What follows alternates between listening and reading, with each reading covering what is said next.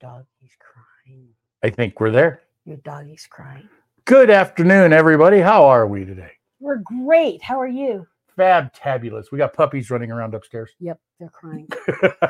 Well, my name is Michelle Moras. And I'm Brian Swanson. We are Denim and Pearls. We're business casual. With pearls of wisdom. From the proverbial porch. Proverbial. We are back from Dubai. Yes. And we have learned some things and we've experienced some things. And Brian went to a concert and we decided we were going to call this whole episode Riding the Storm Out. Yeah, that's why I don't sing. It's an REO Speedwagon song. Yes, because I went to an REO Speedwagon concert last night. Yes. Which was great, but they really gave us a topic that we can talk about today. Well, and the topic really is about, REO Speedwagon. We know that band. It's been around forever. And really what they shared on stage yesterday was? They came out with an album in 1980 called High Infidelity. And if you're not an REO Speedwagon fan, most people think that was their first album. And it was an overnight success. Yeah. However, they actually started in 1967, and that was their 11th album. Mm-hmm. So riding the storm out, pushing through, getting to the success that you want, it doesn't come overnight in most cases. Now, there are some. There was the one guy that did a video on, a song video on YouTube or something like that, and it went but those are phenomenally overnight. And, what was the one movie where the guy wrote the book, released the book, and next thing, something Force One?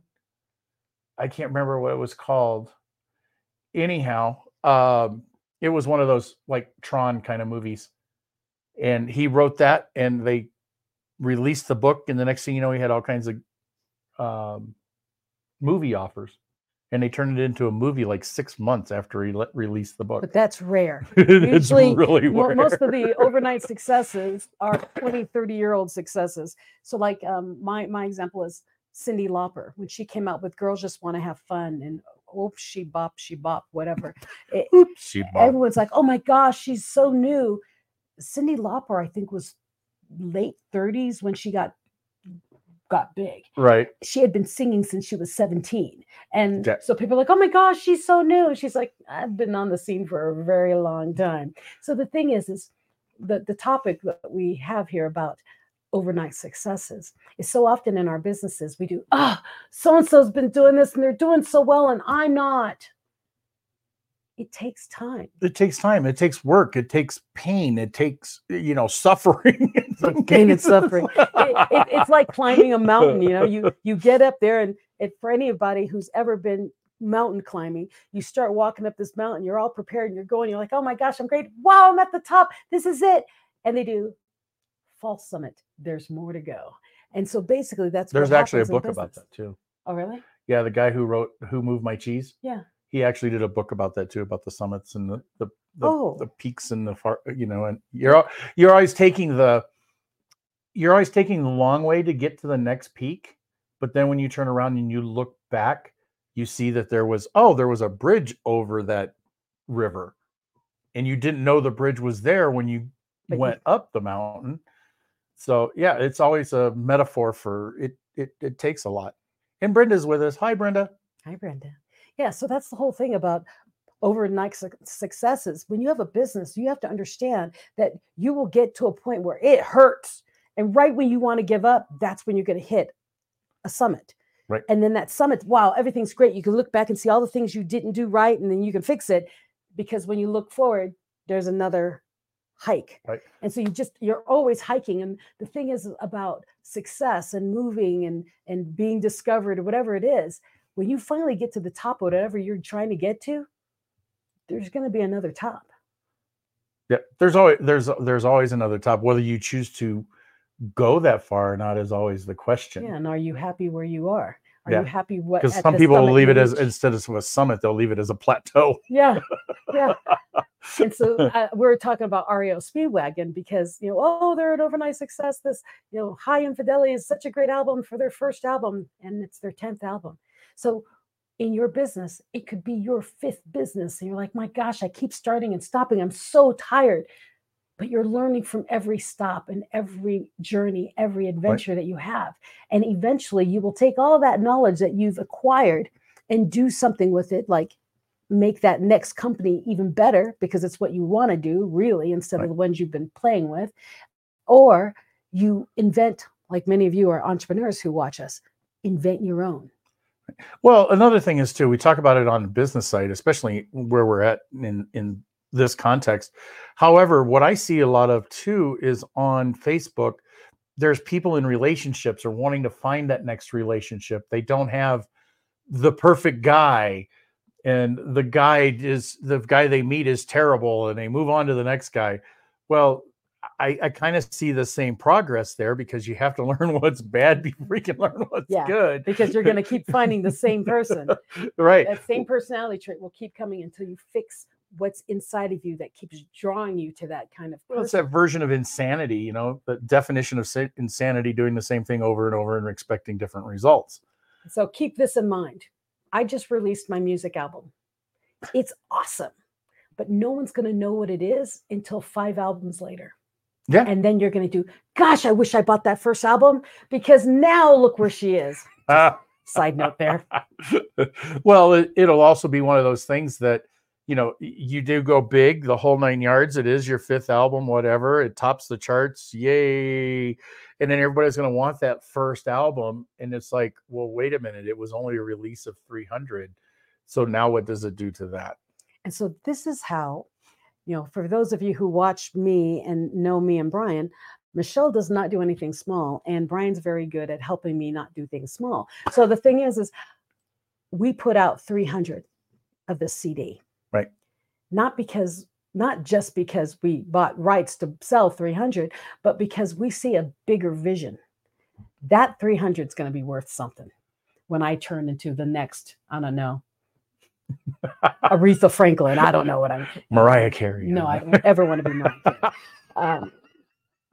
I don't know. She's had a pretty good success. Doesn't matter whether you like her or not. No. You can call me Aretha. You can call me another Gladys Knight, whatever. But no, not that.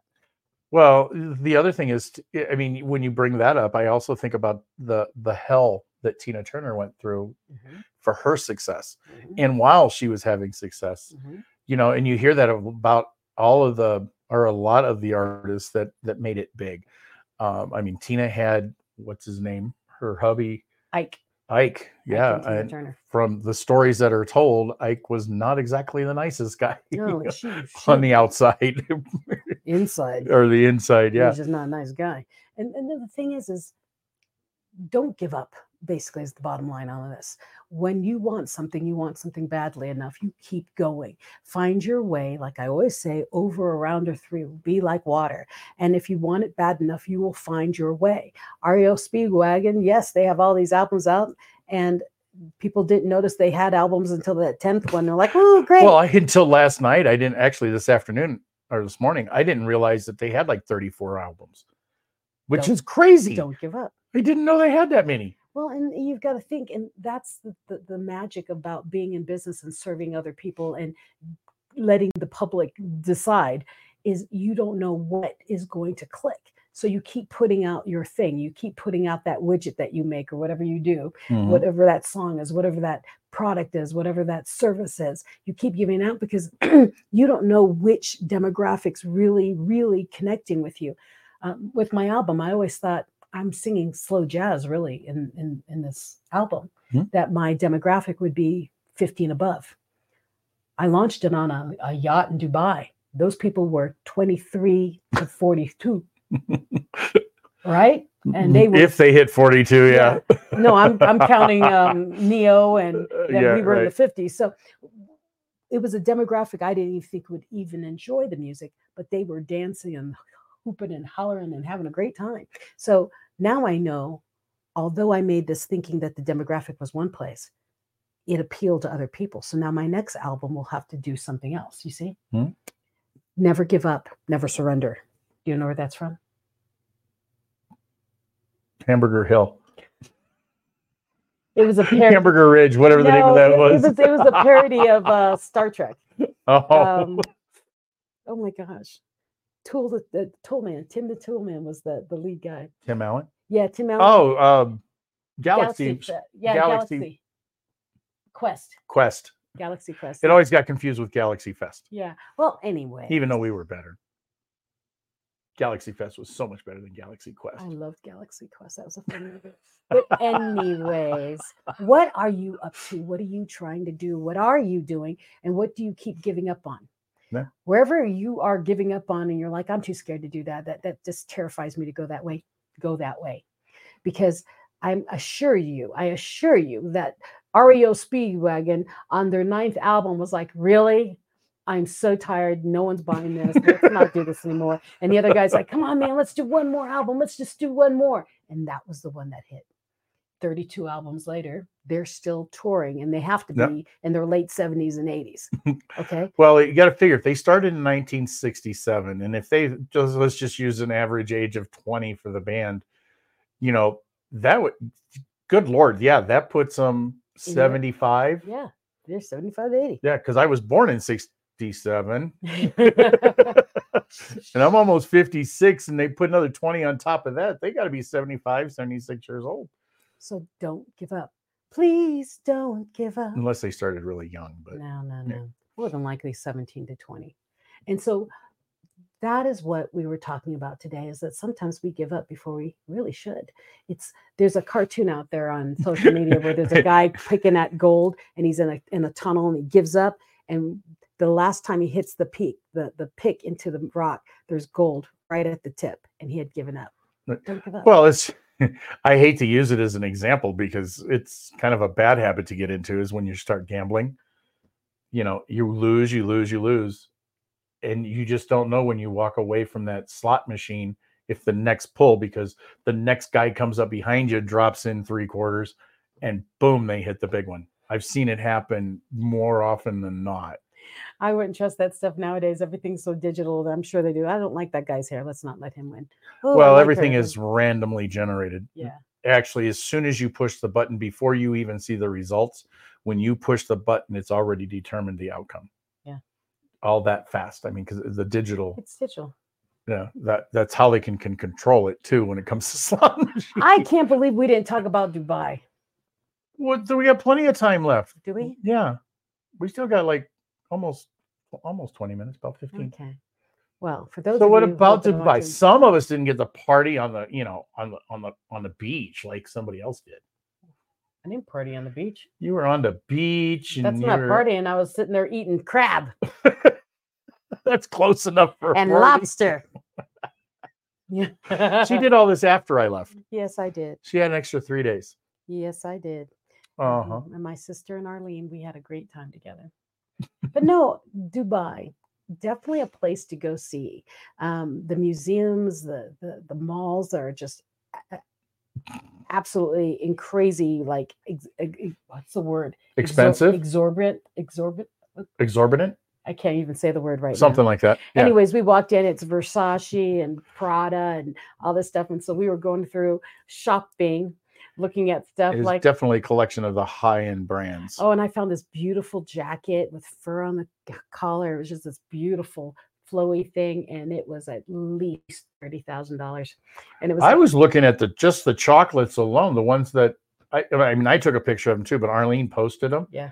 That was an $800 or $900 tray of chocolates. I bought a bar Who's of chocolate. Pay $900? I bought someone does, because they have the trays out.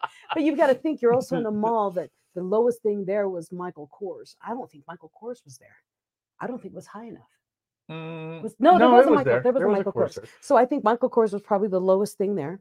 And it was incredible. Well, I stopped by the kiosk thinking I was going to get a set of sunglasses because I had lost mine. And I figured one of the kiosks, I could have, get a set of sunglasses and go about my way.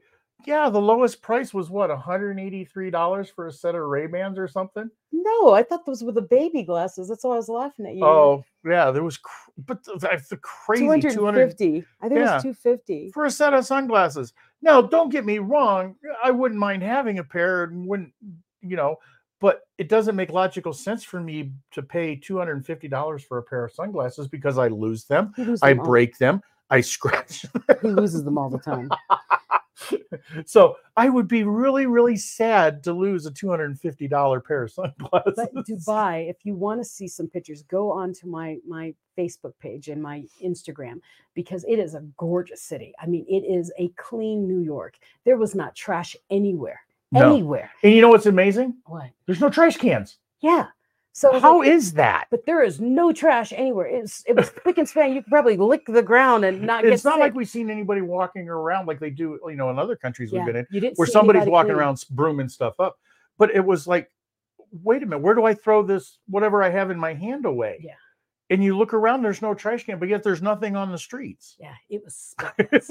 And all the cars were beautiful. We were taking pictures of cars that we had never seen before, cars that don't even sell in America, and didn't even realize they existed, and they were absolutely gorgeous. And the only time you saw a car lesser than a Beamer was the taxis. The Ubers were, of course, I don't know. There was some really nice looking taxis. I mean, they were nice, even though they were, but there was Hyundais. There was nothing broken down. There was nothing rusted. There was nothing not perfectly shiny. All the cars were pristine. Do they have a rule for that? There are some countries that have a rule that you cannot drive a rust bucket like we do here in the States. Well, I know, like Germany doesn't. They check your car, so you can't have a broken headlight. You can't do all those kind of things. But these cars were like they just drove off the showroom, every freaking one of them. And then the hotel, which the one we went to, the first one it's just a regular Marriott, but the other hotels were like, holy smokes, it's like paradise here. So it was a lot of fun. And then when Brian left, we went to even a better hotel in a better location on the harbor. Don't figure. I know, we had a lot of fun.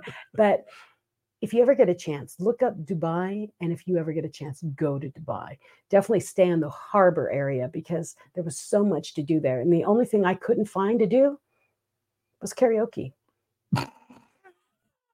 Well, I was going to say snow skiing, but you could go to the mall and find the mall had snow skiing. Yeah, they have a mountain inside the mall. And they also had a race car track in the mall, like not go-karts, race car, real race cars. And so it was such a different world. And I know we all went exploring in the city, and we found, it looks like it was called Bazaar. What was that? Global Bazaar?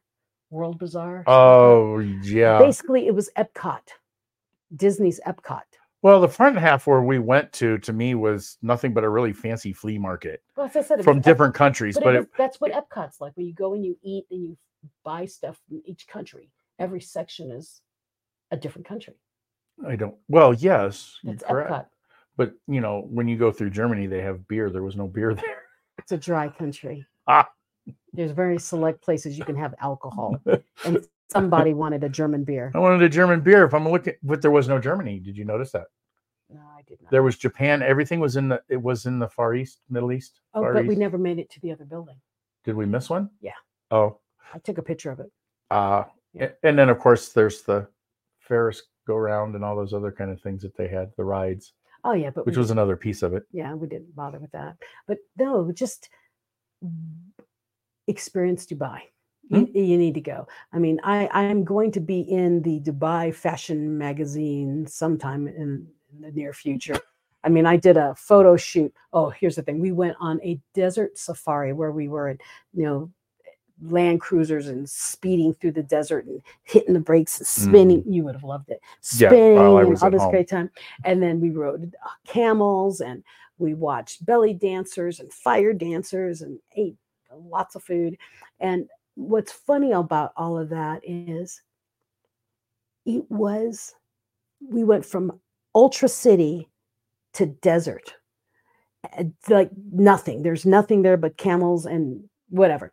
And then when we got out of there at 10 o'clock at night, the guy who does the magazine said, come over for a photo shoot. And I'm like, I still have to get to my hotel after shower because I'm covered with sand.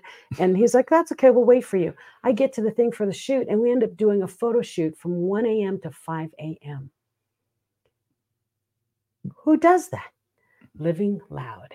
That's what happens. It was awesome. I can't wait for you all to see that. So what was our topic again? I got distracted.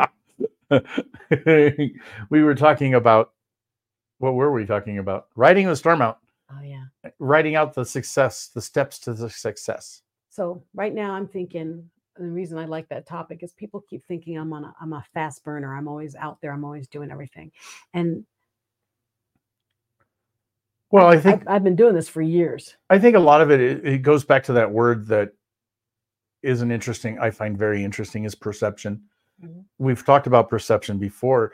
If people see you in a certain light and they don't know all the details in the background, they can either think you're a major success or they can think that you're a major nothing. Mm-hmm. They don't realize that when you are a major success, how you've come through everything to get there. The blood, sweat, and tears right to get there. I mean, even as being an owner of Galaxy Fest, it comes when you say those words, it comes as a perception of success that I could manage such a large event, or with help, and own such a thing. That word ownership in such a big event says you must be successful. Well, with me, my album. But you don't know everything in the background. Put out an album? Oh my gosh, you must be really raking in the bucks. No, albums cost money. It costs to make money. Yeah, you got to pay to make them happen. You've got to pay for the studio time. You've got to pay to buy the rights to sing songs. And then if you want to write your own songs, you've got to, unless you can write your own and make compose the music and write you've got to pay to make the music around whatever words you put. So making an album is cool, but it costs money. And people don't realize that there's blood, sweat, and tears to whatever success you see. So whenever you see anyone on social media, you do, wow, that is just so cool what they're doing. Realize that there's blood, sweat, and tears, that they had a point in their career where they went, I'm done. I don't want to do this anymore. And then they kept going.